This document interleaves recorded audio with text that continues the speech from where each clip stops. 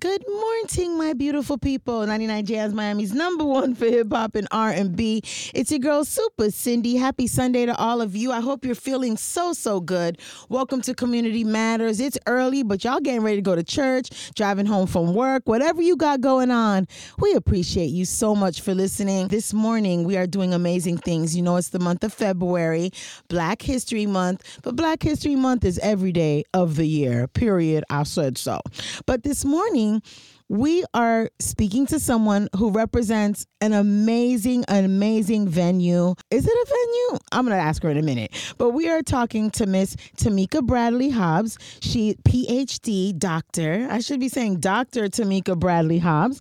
And she is the Library Regional Manager of the African American Research Library and Cultural Center in Fort Lauderdale. Shouts to all the Broward County libraries, and shouts to this library because I recently visited it a few months ago for the that was Afro Pride. Yeah, Afro Pride Festival that I hosted, and I walked into that library and I'm like, yo, I need to get the word out. I came back that Monday speaking about the library. What an amazing place. Good morning, Dr. Hobbs. How are you? I am wonderful, Super Cindy. Great to be here with you. Yes. So let's talk about what is the African American Research Library and Cultural Center before we get into breaking down, Black History Month. Well, as you said, it is a majestic, fantastic institution. It is 21 years old. It is one of 2 flagship institutions for Broward County Libraries. And at the time that it was constructed in 2002, it was only one of 3 such institutions in our country. The first being the Schomburg Center for Research on Black Culture, and the other being the Auburn Avenue Research Library in Atlanta. And so for folks here in this region, it is an absolute gem. It is, as you said, a beautiful building, 60,000 square feet. Yes. We have a museum-style gallery. We have a 300-seat auditorium and meeting rooms on the first floor, which comprise our cultural center. But the real jewels are upstairs. We have a circulating library with adult services, youth services, and an archive that holds over 1 million items that includes everything from African art to paintings to manuscripts to rare books. You name it. It is our work to preserve the history and culture of people, African-descended people, especially in this region. That's what I was going to ask you. Are the archives that you have there, are they from people that represent Fort Lauderdale? And because that's where the library is located, right? In Fort Lauderdale? Yep, we're in Fort Lauderdale on historic Sistrunk Boulevard, right at the corner of Sistrunk and 27th Avenue.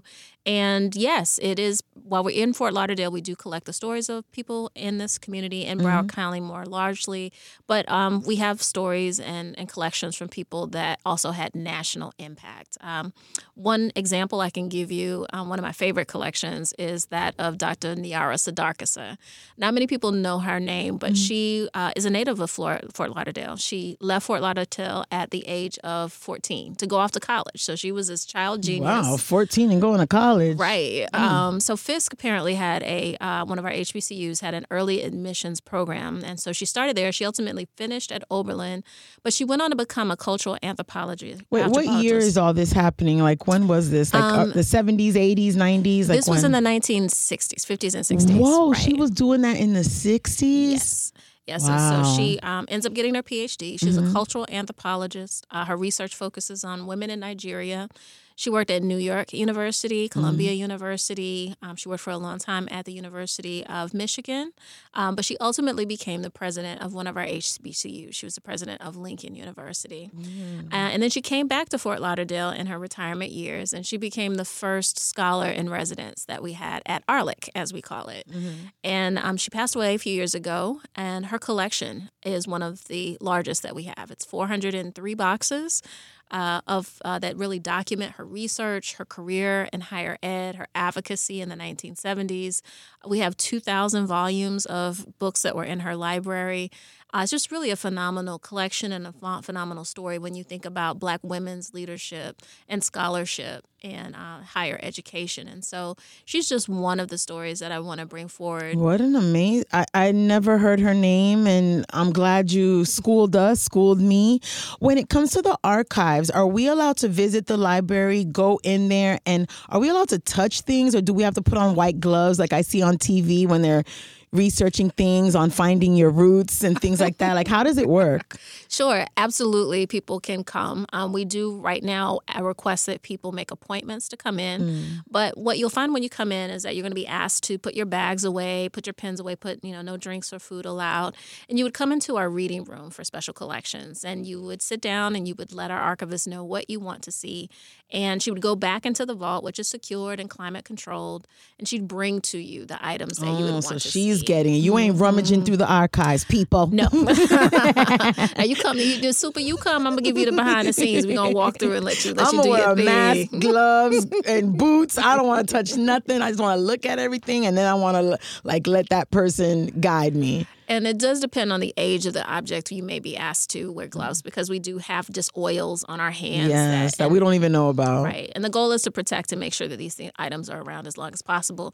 Recently, I've been exploring the collection, one of the book collections we have, and it's of Dorothy Porter Wesley. Not many people, again, know her name, but she was a very famous Black bibliophile or person who loved books. And she created all of these bibliographies. She's really responsible for creating the Moreland Springard Research Library at Howard University, which is incredibly important when it comes to research on Black life and culture. But we are one of 2 locations that have a portion of her book collection. And in that collection, you can find first edition signed, autographed books from the Harlem Renaissance. So we have books that are over a year old. People love the Harlem Renaissance. We're talking a lot about it this Black History Month because of the theme of African American in the arts. But to go into our vault and to be able to put your hands on a book that was printed in 1923, 1925, 1927. The book survived. God bless you, book. No, for real. For the pages, a moth not to come and eat it up.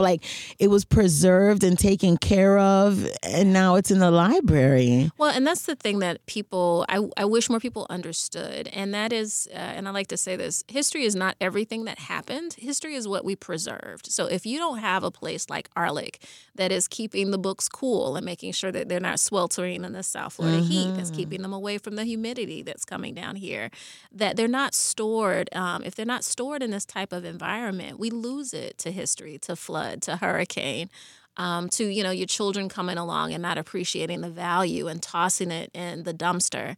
And so I think for all of us, especially in these times when there's so many challenges to the teaching of what I like to call unadulterated Black history, we have to be really intentional about preserving the history, about telling the stories, and about celebrating ourselves.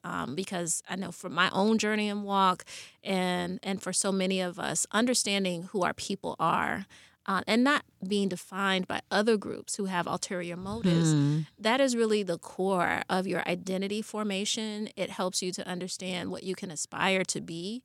And it's way too important to leave to accident or to leave to the forces of other people who really don't ultimately mean you well. Intentions are not good.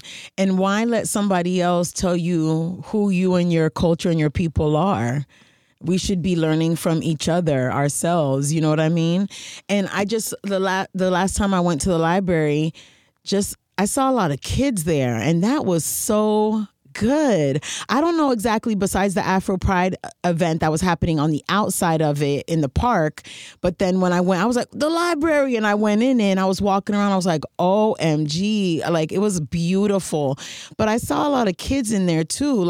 You guys on weekends, the festival I think was on a Sunday, if I'm not mistaken. No, it was a Saturday. Oh, it was a Saturday that day. You guys, we're going to talk about Black History Month, but on a regular Saturday, what goes on there that there was a bunch of kids in there that I saw? Was it an exhibit, a field trip or something? There's no telling. There's always something going on in our building. It was beautiful, though. At that time, we did have an exhibition up. It was called Afrofantastic, which was a look at kind of Afrofuturism, and which has gotten a lot of hype. And so we had people come through for tours of that.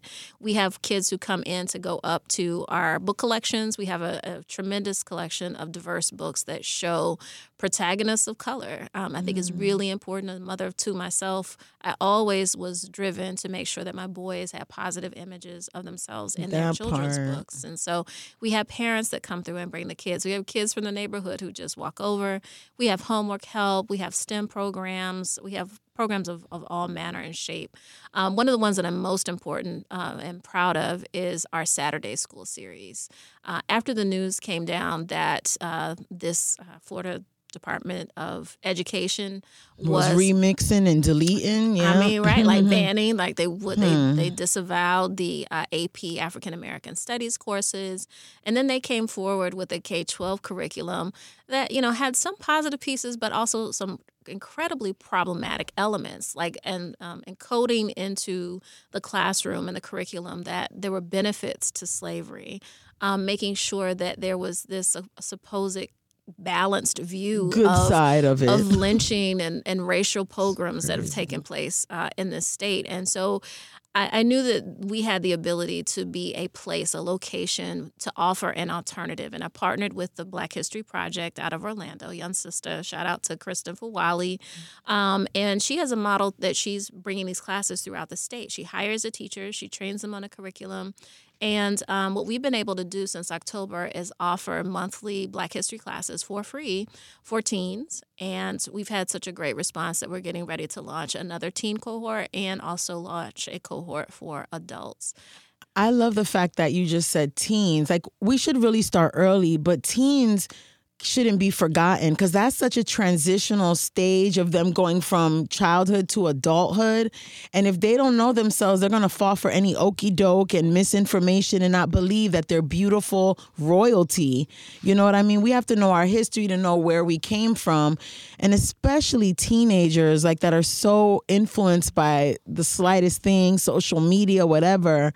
Yeah. And to teach them, like, what was their response? I would love to see that. You know what? It's interesting because sometimes I'm there on the Saturdays and the kids come in and you could tell that their parent has dragged them in. They're not with it. But by the end? By the end, we have incredible instructors, and their passion and the authoritativeness of the material that they are presenting just overwhelms the kids. And you find them just waking up. You can see it in their eyes get bright. And one of the other really special parts of what we do is that very often the parents stay.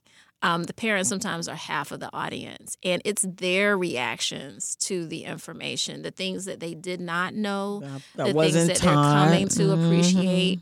And that's the other motivation. Watching that and watching the reaction of those parents was like, hey, there's something here. And people were already requesting this, but we decided to just go ahead and jump in, because how many of us, like myself, got bad Black history in your K-12 experience or got no Black history at all? And it's our responsibility to lead these young people, but how can we do that if we don't have information ourselves? And so it's been just a really, really beautiful journey. But that's what we're all about, is offering, it's not a university, it's not a classroom, but we get to create ways for people to engage with history and culture that are fun, that are enlightening, that are inspirational. Interactive. And I know that Dr. Martin Luther King Jr. was such an important part of our history, but that's like the main thing that they always highlight and show. No disrespect to Dr. King, but there's so many people like who you talked about this morning right now. Like, there's so many people in our history that we don't know about, the greatness, the inventors, the just engineers, the doctors, and we're not taught about them.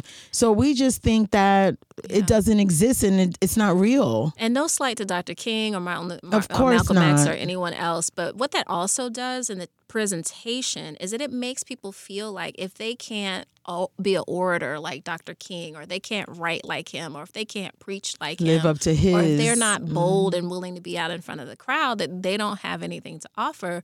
But the reality is it took all types of people. And that's what I love about when you dig into Black history, is that there are all of these different characters. Everybody has a role to play. Everybody has a light. Everybody has a talent. And you get to see the diversity of the ways that people have brought that forward. The example of Dr. Sadarkasa.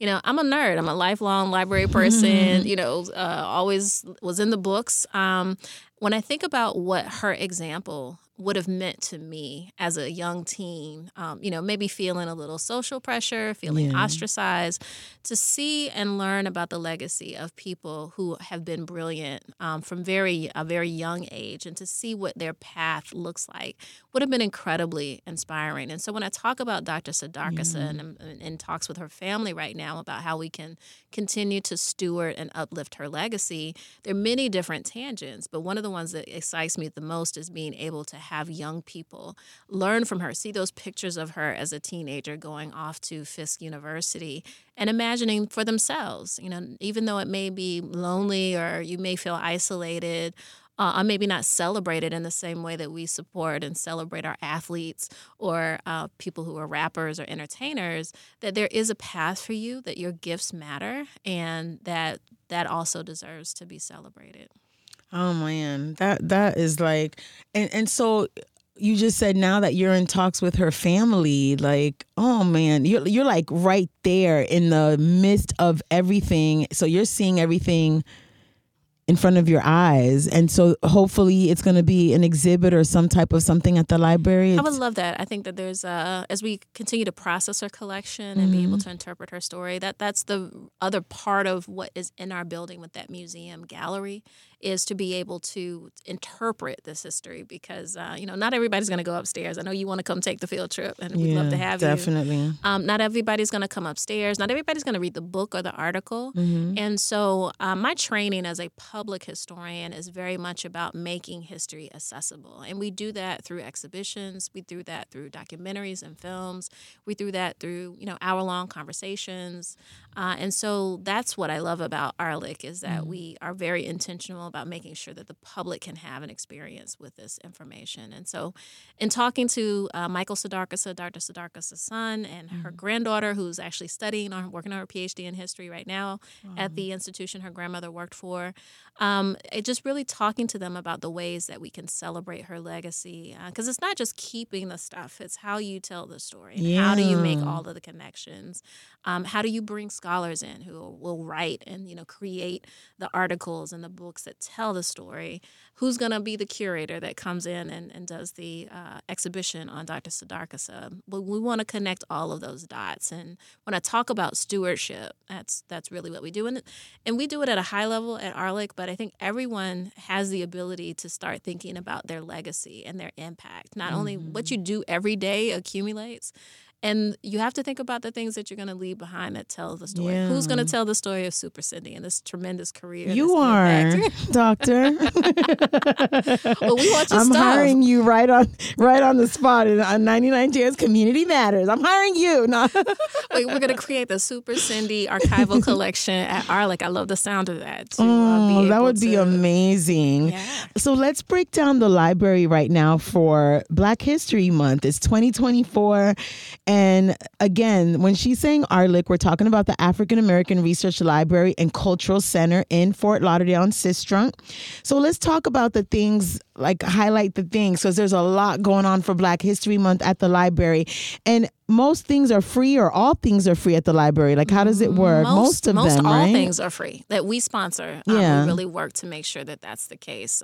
Last December, we had a fantastic Soulful Christmas celebration that included a musical on stage, both the one Saturday night and a Friday night and a Saturday afternoon. We were able to make that free and open to the public. We had a record-breaking crowd of kids coming through. It was one of my favorite memories from last year. And then coming up for Black History Month, we kicked it off on Saturday. We had a blockbuster event with the screening of a documentary called Crossing the Waters. It was produced by Dr. Michelle Dallas, and it deals with the Bahamian legacy here in South Florida, right? And which is huge. It's huge. They hear us on 99 Jams in the Bahamas. Oh, great. Yeah, they can hear us. Shouts to the Bahamas. Yeah, so, we hear that story about the founding of Miami and the Bahamians who were here who helped charter the city, but more broadly understanding the labor and the economic impact impact and the community impact of these Bahamian families. Well, that was what was brought forth by Dr. Dallas.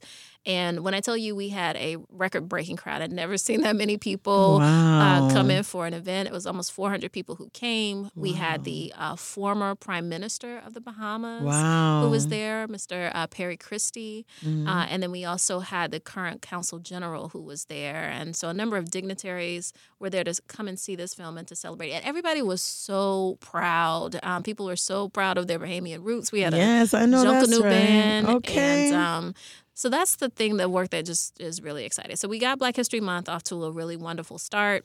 Next up, we're looking forward to the unveiling of our next exhibition. It's called Symbols of Spirit. Okay. And it's going to give us an opportunity to take some of those items out of our archives, our African mask collection, and put them on display.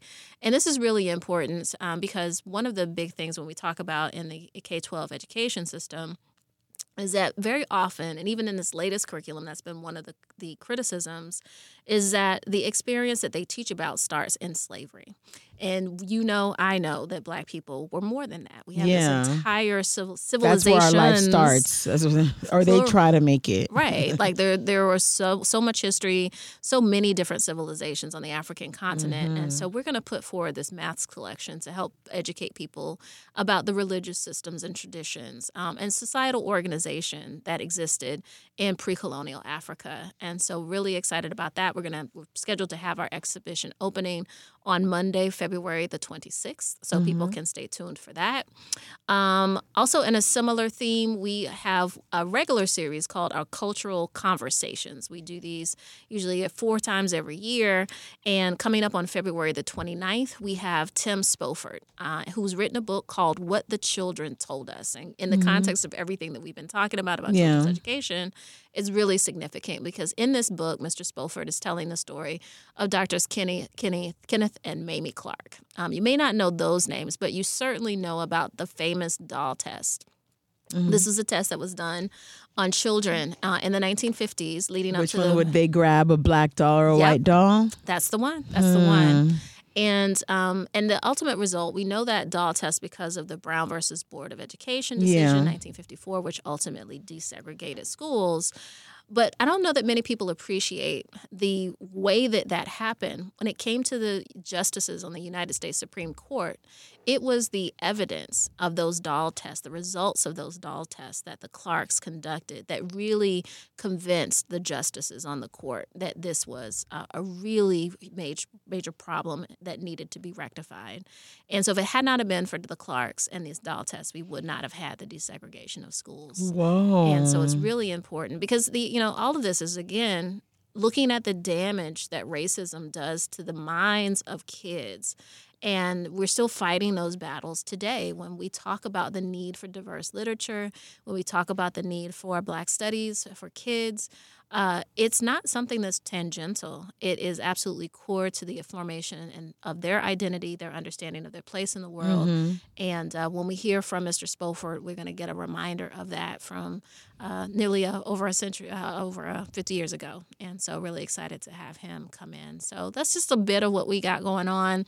I'm also really excited about what came out recently, our partnership with Legacy Magazine. Shouts to Legacy. Yeah, Dexter Bridgman, Dr. Yanela Gordon. She was the editor. True story, we were freshmen together at the Florida Agricultural and Mechanical University, FAMU, way back. Shouts to DJ Nasty, the illustrious. I hear it every morning. Let them know. Gotta let them know. But we worked together and has recently published a Parent's Guide to Black History in Broward County. And we started the Saturday School series, and we knew the classes were important, but I knew that there was more that needed to be shared, specifically for parents, because so much of the conversation is about other parents and their concerns for their children. For me, I was concerned that there was not enough conversation about what our children need. And so to have this Parent's Guide to provide some perspective on the importance, psychological importance. How to talk to them about things, where to find exhibits and everything, writers in here as well. So this isn't, how can they get Legacy? Dexter, how can they get the Legacy? Because I think even if it's in Broward County, Dade County parents need to see this. West Palm Beach parents need to see this as well. Absolutely. So legacy is everywhere. So the insert was in the latest edition of the Sun Sentinel, so people can pick it up there. Awesome. Wherever you usually pick up Legacy magazine and Legacy online. You can go online and be able to find a digital copy of this as well. But it's a gift from us to the community. We hope it is a start of a conversation. Would love to see this replicated, as you mentioned, in some of the other counties. There's so much Black history, and there's so many organizations and institutions that have been working for decades to preserve this history, just like ARLIC. And we want to take this opportunity to shine a light, not just for the institutions, but for our whole community, that we have the resources here to help you to educate your children and educate yourselves. I mean, get your kids, get your teenagers, head over to the African American Research Library and Cultural Center. Again, what is the address, Doctor? We are at 2650 Sistrunk Boulevard in Fort Lauderdale. There's parking. There's a park right there. Lots of parking. No worries. It's free. You can walk in. What are the hours of the library? We open Monday through Saturday at 10 a.m. Most days we close at 6, but on Monday and Wednesday we're open until 8 p.m. The only day that we're closed is on Sunday. Sundays they're closed. We've been speaking to Dr. Tameka Bradley Hobbs. She's the library regional manager of the African American Research Library and Cultural Center on Sistrunk in Broward County. If you have not visited the library, please do. Take your nieces, nephews, your foster kids, everybody. Just take everybody to go see this library. It is beautiful. And Doctor, I just want to thank you for stopping by, and we appreciate you, and happy Black History Month. Happy Black History Month. Always a pleasure to be with you, Super Cindy. Same here. Your girl, Super Cindy, Community Matters, 99 Jams.